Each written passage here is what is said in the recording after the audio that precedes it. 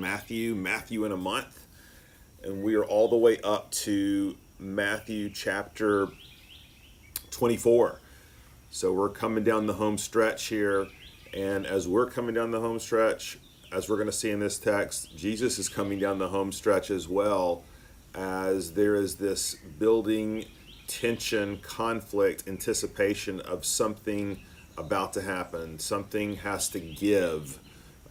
Remember, Jesus in Matthew 23 has been at the, and he's been bringing judgment and condemnation.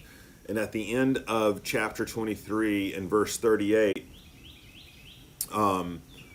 actually go to verse 37, where he says, "O Jerusalem, Jerusalem, the city that kills the prophets and stones those who are sent to it. How often would I have gathered your children together as a hen gathers her brood under her wings, and you are not willing." Now this is a key verse, verse 38 of chapter 23. "See, your house is left to you desolate." And here he is referring to the temple. This idea that Jesus has finally issued sort of this final judgment against Judaism and its leadership and its corrupt religion. He's in a sense shaking off the dust of his robes, and we know that Jesus never again returns to the temple. This is his last appearance in his public ministry at the temple. And this is where chapter 24 picks up. Look at verse 1. It says, "Jesus left the temple and was going away when his disciples came to point out to him the buildings of the temple." Now that's some interesting language. It could be, again, we know that the second temple, Josephus describes it for us in his historical works, was this magnificent structure. I mean, it was a feat of modern engineering, ingenuity, and architecture. It was instigated by Herod the Great, and we know that this temple was an ongoing building project. It's like every time you go to Disney World, whenever that's going to happen again, actually next month, there's always construction going on. They're always adding to the show. Well, this is what the temple was like. It was this expansive, massive, for the ancient world, there was nothing quite like it. It was so extravagant, and multiple buildings made of giant stones. And so on one hand, the disciples could be just expressing some like tourist fascination, like you go to New York City and say, "Wow, look at all these buildings." But remember, the disciples had been to the temple many times before. And I think it's more likely that the disciples here are referring to Jesus's condemnation of that he is leaving this house desolate. And they're saying, "How could you talk about the temple in this way? What do you mean?" And so look at verse 2. "But he answered them, 'You see all these, do you not? Truly I say to you, there will not be left here one stone upon another that will not be thrown down.'" And so here Jesus is predicting the destruction of Jerusalem and the temple, and with it the whole sacrificial system, the whole dead form of religious works. He's predicting that, and of course you can imagine how startling this would have been to the disciples. And this sets the context for the course of the next two chapters, because Jesus takes them up to the Mount of Olives. Again, they're going to be overlooking and watching the temple as he's delivering this discourse. And the disciples, look at verse 3, said to him, they came up to him privately saying, "Tell us, when will these things be, and what will be the sign of your coming and of the end of the age?" So for the disciples, this was one question. So in other words, they assumed that whenever it was that the temple would be destroyed, that this would inaugurate the end of the age. And so they're asking Jesus, when is this going to be? When are you going to come and destroy this temple? And when is all this going to happen? And this sets up Jesus' discourse here in Matthew 24. Now let me just tell you, this is one of the most heavily debated, controversial passages in all of the New Testament. There's so many interpretations. Tomes of ink have been spilled speculating about this, but we're going to clear it all up in about 2 minutes this morning. Actually, I think it's not understood a certain way, I think it's a fairly straightforward passage. And I think there's two parts of Jesus's discourse here as he's attempting to answer this question. It was one question of the disciples, but Jesus divides it into two questions. So the first one is, when is the temple going to be destroyed? What will be the sign? When is that going to happen? And then Jesus is going to make very clear that there is indeed a second part to this question, the coming and the end of the age, and that those two things are going to be two separate events. And so that in itself, Jesus is reframing their question. Again, some people see the whole discourse here, and this would be what we would call a preterist view. They would see this whole discourse as simply talking about the destruction of the temple, and that the second coming that Jesus mentions about himself here happens when he comes and destroys the temple through the Roman army in 70 A.D. So there's some that are in that camp. I'm not in that camp. I think part of this relates to the destruction of the temple, but not all of it. There's others who look at this entirely futuristically, okay? That he is speaking about mainly events at the end of the age. And again, I think there's some of that, but I don't think it's exclusive either. I think it's both and. And so the controversy that comes is what applies to the temple, what applies to his second coming. So following R.T. France's structure of this passage, here's how I think it breaks down.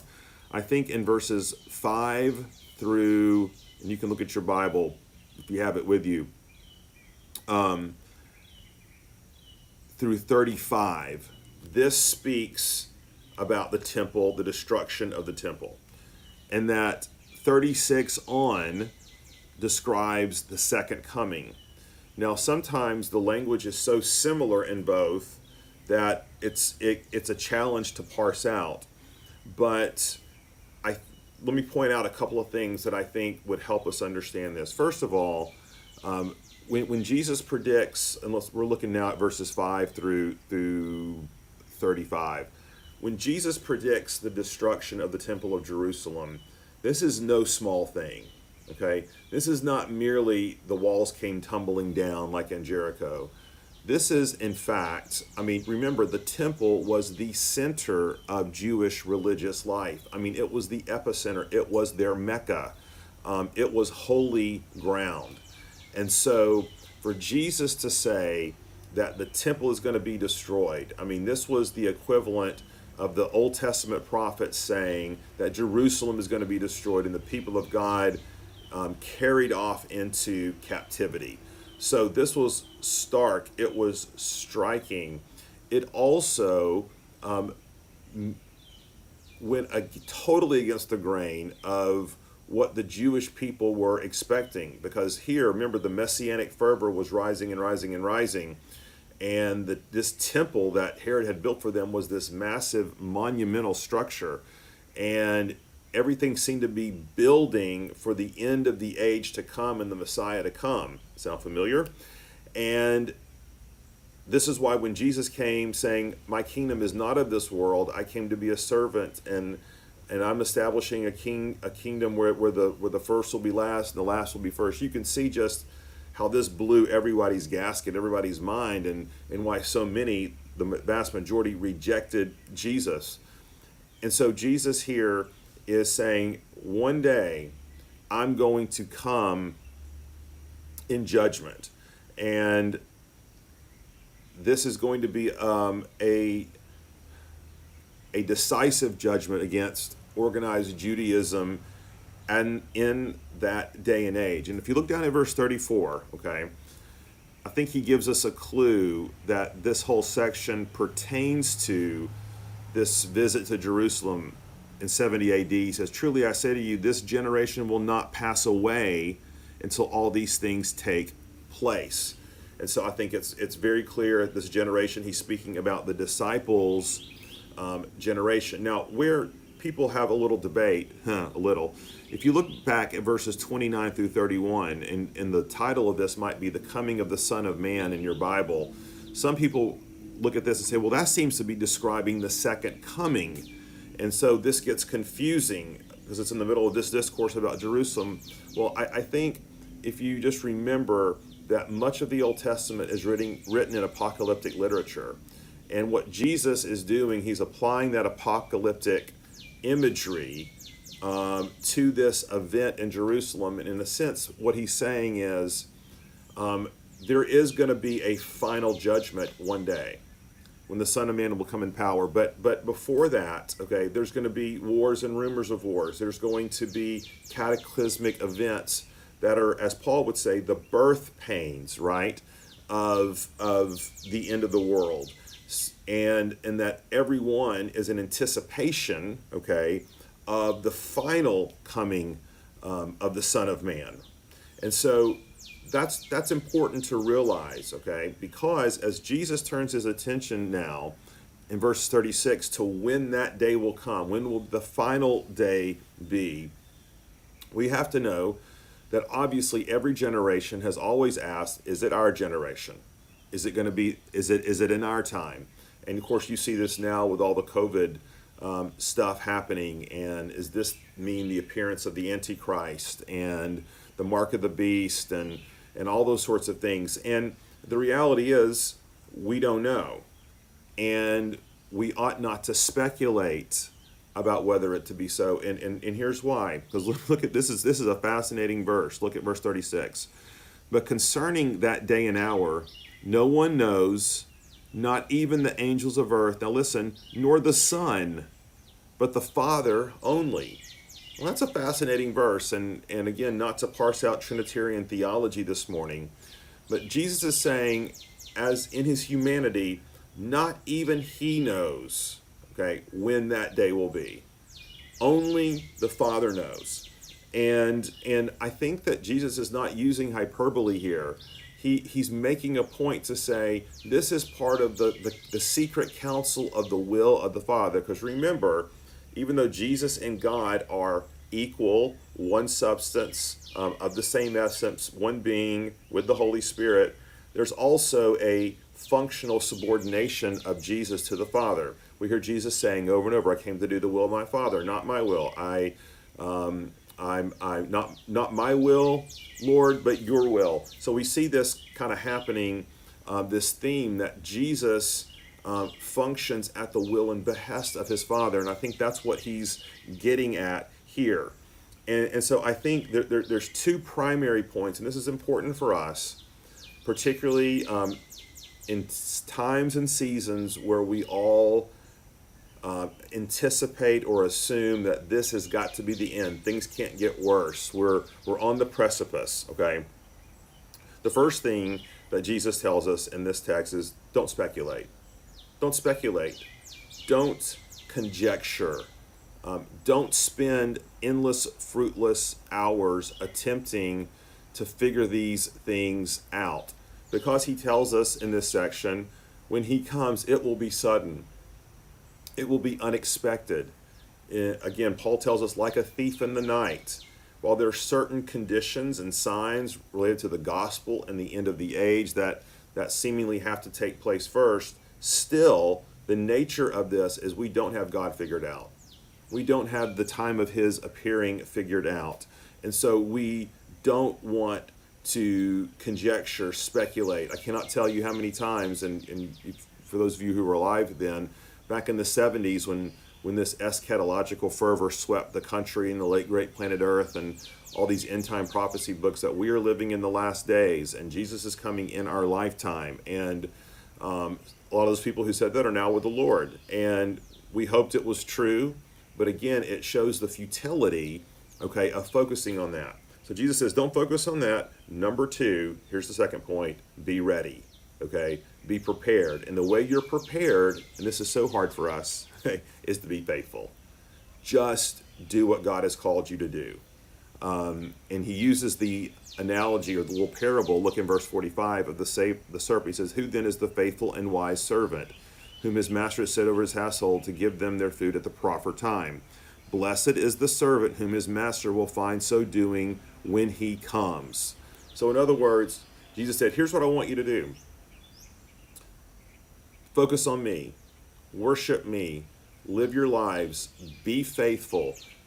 But live your lives in light of the fact that I am coming again, that this is a certainty, that it may be 1,000 years, it may be 1,000 days, it may be 1,000 seconds. And this is why the church always prays, Maranatha, Lord Jesus, come quickly. But Jesus said, you don't know when that is. And so live as if it's today. Live as if it's today. Leverage your lives, leverage your resources, leverage your time. Be faithful, right? And when we say live as if it's today, we don't mean stockpiling our guns and ammunition and supplies and our precious metals so that we can be ready when the apocalypse comes upon us, okay? I don't think that's what Jesus means. And that's a whole other discussion. But I think what Jesus means is be ready, meaning be ready spiritually. Be on mission. Share the gospel. Be faithful. Do what God has called you to do. And live as if this is the last day of your life. Who do you need to talk to? Who do you need to share your faith with? What conversations do you need to have? How do you need to be generous with your money, your time, your resources? And leave the results to me. This is, I think, what Jesus is saying. I think it's what his lesson is for us in this text. Now, when we're back here together on Monday, in Matthew 25, Jesus is going to share two parables, okay, about what this will be like when he comes, okay, what's exactly going to happen at this final judgment. And that's where we're going to pick things up on Monday. But for this weekend, I want you to have a great weekend. We're going to be worshiping again on Sunday in person. If you weren't there last week, we're going to be back at it. You can register for your seats online. Looking forward to a great Sunday in Peter, and we hope to see you there. But if you can't be there for health and other reasons, we totally understand. But it's great being back worshiping together. Okay, let me pray for us, and we'll be done. Lord, we are thankful that we are not you, and that we do not have to hold the world in our hands, and that we do not have to try to govern and control everything. Rather, Lord, the world is in your hands, and you just simply called us to be your faithful servants, to leverage our lives, to be ready, to be expectant, but not to be speculative. And so, Lord, that's hard to do because we do want you to come. We want you to come today quickly, Lord Jesus, please. But until you do, may we be found faithful on your mission. In Jesus' name we pray.